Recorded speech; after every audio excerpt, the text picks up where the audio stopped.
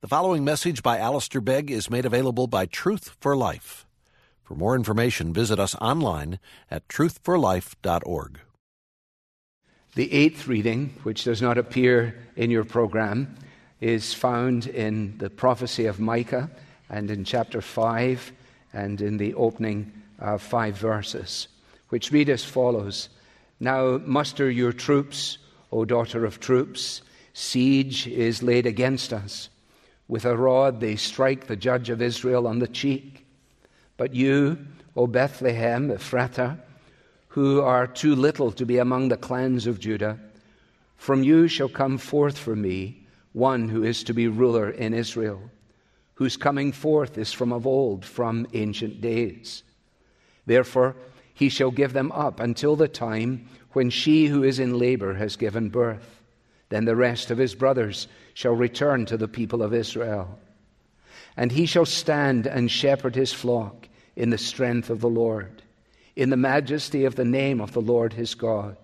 And they shall dwell secure, for now he shall be great to the ends of the earth, and he shall be their peace.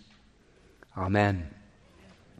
Each of these readings and carols tonight has provided for us, if you like, pieces in a jigsaw that as long as we, as it were, look at the picture that appears on the front of the box with all the pieces, as long as we look into our Bibles, then we will realize that all of this is to form up in the person and work of the Lord Jesus Christ, that we are here tonight because of who Jesus is, that we are here tonight because of what Jesus has done.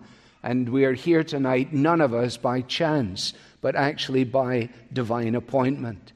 And nothing that we have gone through in the last 12 or 24 months has taken Almighty God by surprise. And so it is good for us on this particular evening to think along these lines. In my preparation for not only tonight, but for the events of these last 2 or 3 Sundays, including this coming Sunday, I've been referring to various books that are familiar to me. And in one of the books to which I turned, written by J.B. Phillips, he was actually, the book came about as a result of him giving 5 lectures in the north of Ireland. And in addressing the group there, he said this, which then, of course, was written into the book. He said, "We face today a world torn and divided. The worldwide tensions and sufferings seem more overwhelming than in previous eras because we are much better informed about them through modern means of news transmission." He was actually referring to newsreel broadcasts, and those words were delivered in 1952. Well, can you imagine what he would make of 2021? But that started me thinking about how the Word of God is a timeless Word and addresses every generation. I went on to one of my friends, David Wells, because, again, looking for something else, I came upon this. And he was writing about the nature of our world. And he said, anxiety has become epidemic. It is rooted in a sense of powerlessness, an inability to control the circumstances of personal life, a feeling that people are mere pawns played by irresistible forces in society. Well, that sounds far more up to date, doesn't it? But that was 1994. That was 27 years ago. And he speaks there about the way in which the rootlessness of our world can make us appear to be simply corks that are bouncing around on a sea of chance. But let's come right up to date to November this last month and the Times of London. And one of the columnists is writing about the impact of the internet and our ability to communicate so quickly around the entire world. Benefits attached to it. But this is what his observation was. He was pointing out the distinction between the way in which we're able to say something and then it's gone, or make a gesture and it won't be remembered. So he says, our words and our gestures fade in memory. Old photographs are lost. But online, every dumb picture, every unfinished conversation, and every idle feud is preserved. Living as we are in the land of no forgetting. Online, we are not so much people as vast, unwieldy filing cabinets, waiting to be browsed by our friends or raided by our enemies. Now, I've been described by a lot of different things throughout the years of my life. I've never been described as an unwieldy filing cabinet, but it is a quite dramatic and graphic picture, isn't it? The idea that we have now no ability to forget. If you are a Facebook person, you know that Facebook has provided you, I say it as an observer, not a participant, that Facebook has provided you with the facility of on this day. Right? So it will pop up for you and remind you of things that you may want to remember, but it will also remind you of things that you would love to forget. There is virtually no escaping it. It will conceal itself and then jump up and grab you in the great unwieldy cabinet that is represented in our lives. Can you think ever of a year that has ever been in history when the words of Dickens in A Tale of Two Cities were not apropos, that it was the best of times, it was the worst of times, it was a season of darkness, it was a season of light? Can you? I tell you, there was one, the very first, before the time of our disobedience, as the prayer book puts it. There in the Garden of Eden, perfection, no regrets, no disappointments. He made it all, and it was perfectly good, until jumping up and think of ourselves more highly than we ought, we turn our backs on God, we disobey Him. We take what He's given for our benefit and turn it to poverty and to uselessness. And so we find ourselves here today. Now all of this, as I say, forms up in something of a jigsaw. The Tale of Two Cities, incidentally, was written against the backdrop of the French Revolution. And the carol that we're about to sing as our closing carol, which contains the lines, "The hopes and fears of all the years are met in thee tonight," that carol was conceived during the time of the American Wars of Independence. So you see, in every generation, whatever it throws up, as Paul Simon says, every generation throws a hero up the pop charts. Everything that unfolds for us is actually covered in the panorama of God's eternal purposes and in the sending of His only Son as the answer to our deepest predicament. Now, the context of Micah chapter 5, in simple terms, is simply this. It's 700 BC, 700 years before the coming of Jesus, and the people are being overwhelmed by the Assyrians. As a result of the predicament in which they find themselves, they believe themselves to be helpless, they know themselves to be humiliated, they feel somewhat lonely, and it would appear to them that they were actually abandoned by God. Now just think about that for a minute. 700 years before Jesus. We're 2,000 years beyond that. How were they feeling? What were they facing? Oppression, humiliation, a sense of helplessness, feeling to be besieged, and apparently abandoned by God. In other words, with people walking around going, is anybody in control of this operation here? Does anybody know what's going on? Does anybody understand? Do you realize what it is like? That's the kind of thing they were saying to one another. It seems so up to date, doesn't it? Or maybe I've just been listening to the wrong people. Micah comes in the midst of that, sent by God, to say to the people, here is what God is going to do. And so Micah is a prophecy, is a prediction of what is going to come. And in the midst of that prophecy is this great promise. And the promise is that out of you, Bethlehem, will come the one who will be the ruler of my people Israel. In other words, the answer to your predicament will come. Now, if you think about it, Bethlehem wasn't even in the top 100 of the clans of Judah. When you read in the book of Joshua and you have the list of all of those places, Bethlehem never even appears. Why? Well, it wasn't much of a place. It was obscure. It was insignificant. People who lived there lived in isolation. It was a common place. It was an unnoticed place. How like God. No surprise that he doesn't come to a princess, but to a Hebrew peasant girl. No surprise that he doesn't come to a senator or to a president, but to a carpenter. No surprise that he doesn't come to one of the great cities of the empire, but he comes to a forlorn place. But thou, Bethlehem, in the land of Judah, though thou art the least of all these people, out of you will come forth one. And the promise is a great promise. We can't work through it. You can do homework for yourself if you choose. But the promise is essentially this. It is a promise of victory. It will come through this one. The one who is the victor is also humble. He is not only a victorious king, but he is a shepherd king. He will shepherd his people. It is in him that security will be found. The one who comes in him, says Micah, you will dwell secure. And also you need to know that although it will come out of this nondescript little place called Bethlehem, it will have a global impact, and it will be to the very ends of the earth. It will actually cover everywhere and all time. For this one shall be their peace. That's what it says, just in a phrase. He shall be their peace.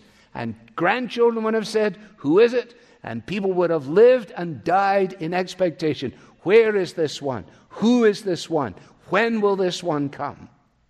It's just like Isaiah, remember? For unto us a child is born, and to us a son is given, and the government will be upon his shoulder. And his name will be called Wonderful Counselor, Mighty God, the Everlasting Father, the Prince of Peace. And of the increase of his government and his rule, there will be no end. And the establishing of peace. Well, you say, well, there's never been a government that could do that. Certainly not the present government, or the last government, or the last 100 governments for that matter.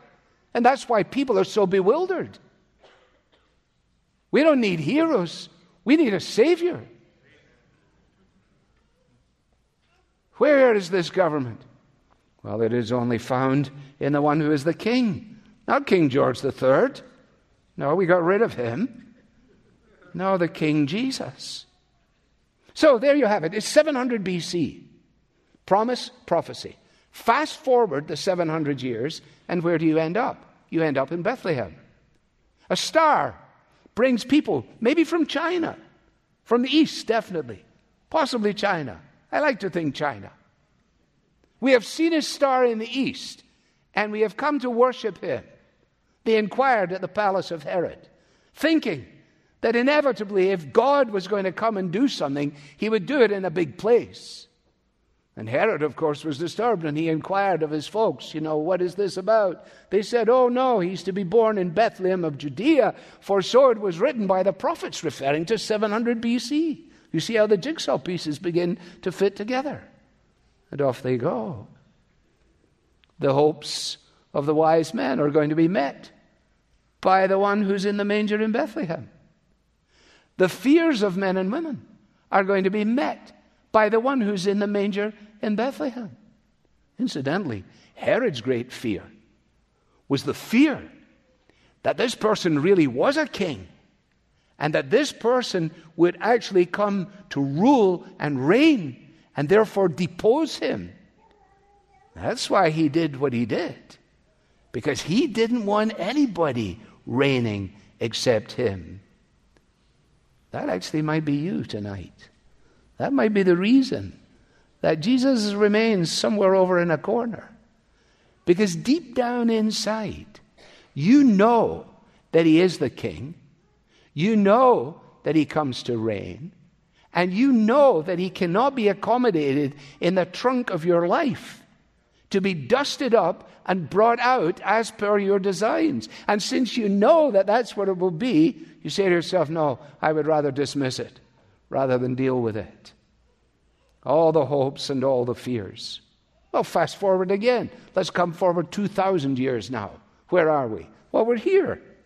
Here we are, a group of interesting people. Some wearing red jerseys and some not. I don't like red, I must confess. But anyway, I did it out of a sense of self-abnegation. and which doesn't come easily to me at all. But nevertheless, here we are. If we were to go from person to person and say, how are you feeling, how are you doing, what's going on? We'd be here for a month of Sundays just explaining our unfulfilled hopes and our deep-seated fears. There's no doubt about it, because all of us have unfulfilled longings, deep-seated dreads, fearful of disease, fearful ultimately of death, and constantly looking for the answer to these hopes, the fulfillment of them, and dealing with those fears. And being told again and again at this point in the 21st century, don't worry about it, it's in yourself. You can find it in yourself. Go to Barnes & Noble. There's a whole section there that will tell you how to fix it. Oh, they're there. Do you really think that the answer to your deepest predicament is found inside of you? Well, I would hate to think that I had to figure this out by myself. No, you see, the answer is that the hopes and fears are not to be found in a place. People say, well, if we could get to Bethlehem, then maybe everything would be okay. We could go there for Christmas Eve. Well, many do, and it's sure it's a wonderful experience. But no, it's not the place, it's the person.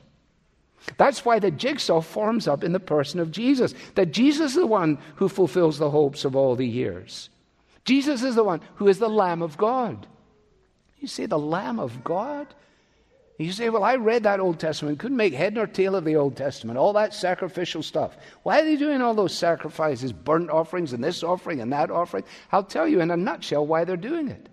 They are all there throughout all the years as pictures pointing forward to the one sacrifice, whereby by one sacrifice sin will be dealt with. And dealt with by whom? Dealt with the child who's in the manger in Bethlehem, but the man who hangs upon a cross. You see, it's so amazing, isn't it, that when John the Baptist points to Jesus, that's exactly what he says. Behold the Lamb of God who takes away the sin of the world. No, the hopes and fears of the years are not met as a result of looking into a sentimental scene in a manger, but they're met by looking away from ourselves to the one who on the cross bears my shame, bears all of my rebellion, who dies in my place. Jesus was innocent of sin, and yet he entered a guilty plea. Why an innocent man enter a guilty plea? He entered the guilty plea on behalf of sinners. I am a sinner. Therefore, he entered the guilty plea for me. You mean that when he bore my sin in himself, then he dealt with it so that that salvation thing we were singing about is actually true, that the Lord is my salvation? Yeah. What are you resting in? What are you trusting in? Yourself? No, only in the Lord. If you have been enjoying Gladwell's podcast, Malcolm Gladwell that is, called Miracle and Wonder, about 15 hours of conversation with Paul Simon, then you will, like me, if you have any interest at all, have been waiting for certain pieces in the puzzle to be disclosed. Some of it was good, some of it was left out. Incidentally, as we were singing Go Tell It on the Mountain, as just anecdotal, but if you have the Paul Simon songbook, which takes you way back into the 60s, or if you have Wednesday morning 3 a.m., it's on one of the two, and I can't remember without checking, but on one of the two, Simon and Garfunkel sing Go Tell It on the Mountain, that Jesus Christ is born. It's quite fascinating. And then you fast forward, and there he is with Kathy on the bus in search of America. It's a great song. We've all gone to look for America. Well, you're in America. What do you mean? Well, the America. The unfulfilled longings. The hopes are here. The dreams are here. My fears can be met here. Remember that great line? Kathy, I'm lost, I said, though I knew she was sleeping. I'm empty, and aching, and I don't know why. Counting the cars on the New Jersey Turnpike. We've all gone to look for America. I can tell, Paul, why any one of us is empty and aching. Because we are by nature alienated from God. And the wonder of the story of Christmas is that God, who understands that about us, pursues us just the same. Doesn't cast us off. He's a seeking God. He's a loving God. He's a pursuing God. He's the God who gave his only Son, that whoever believes in him would not perish but have everlasting life. The fears of loneliness, the fears of rejection are met in Jesus. The fears of being discovered, of being uncovered, of people finding out what I'm like. All of that stuff. God knows all of that. Jesus is the best of friends. The best of friends. The best of friends know the worst about us and love us just the same. He doesn't love us just the way we are. He loves us despite the way we are, because he has provided an answer to our predicament. Well, of course, the fellow who wrote the carol, and we must sing the carol now because time is gone, but the fellow who wrote the carol progresses through it fairly well, doesn't he? How silently the wondrous gift is given. Gift. So we're not talking about something that is earned, something that is bestowed. The gift is given. And God imparts to human hearts the glories of his heaven. Wow, that sounds huge. No ear may hear his coming, but in this world of sin, where meek souls will receive him, still the dear Christ enters in. Oh, well, that's a key, isn't it?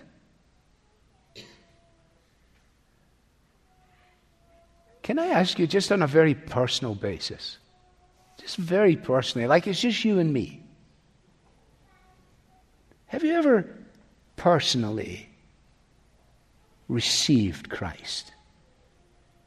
In the same way that Simeon took Jesus in his arms in the temple, have you ever, as it were, metaphorically said, Christ, I need you. Christ, I want you. Christ, I'm thankful for you. Have you ever done that? You could. Still time. You're not dead yet, as far as I can see looking at you. Now is always the time. Now is always the time. The one thing that will prevent you from doing so is the Herod factor. I don't want anybody running my show.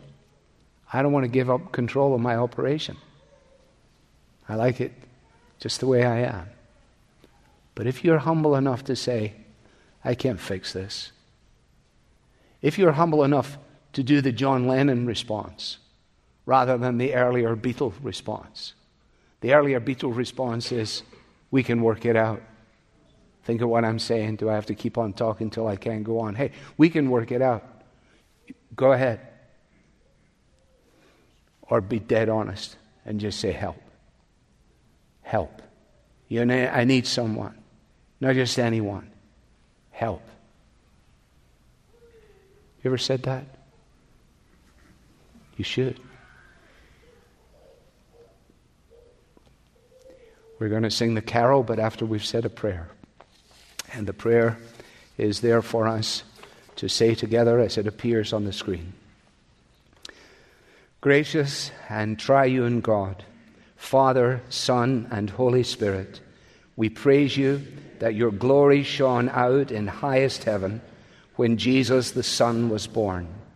We thank you for the most wonderful gift of peace with God and peace between people. We humbly bow before your kindness and acknowledge that all these blessings are your undeserved kindness to us in Jesus. We praise you in Jesus' name. Amen. You've been listening to a message by Alistair Begg from Truth for Life. and you're welcome to pass this sermon along to others, but please don't charge for it or alter it without written permission from Truth for Life. This content has been provided to you free of charge by the generous supporters of Truth for Life. For additional information about how you can support Truth for Life, please visit us online at truthforlife.org. There you'll find free message downloads from Alistair Begg, as well as links to our podcast, mobile apps, and other resources to help you grow in your Christian faith. Again, the website is truthforlife.org. You can also follow us on Facebook and Twitter to stay in touch with Truth for Life and Alistair Begg. Truth for Life, where the learning is for living.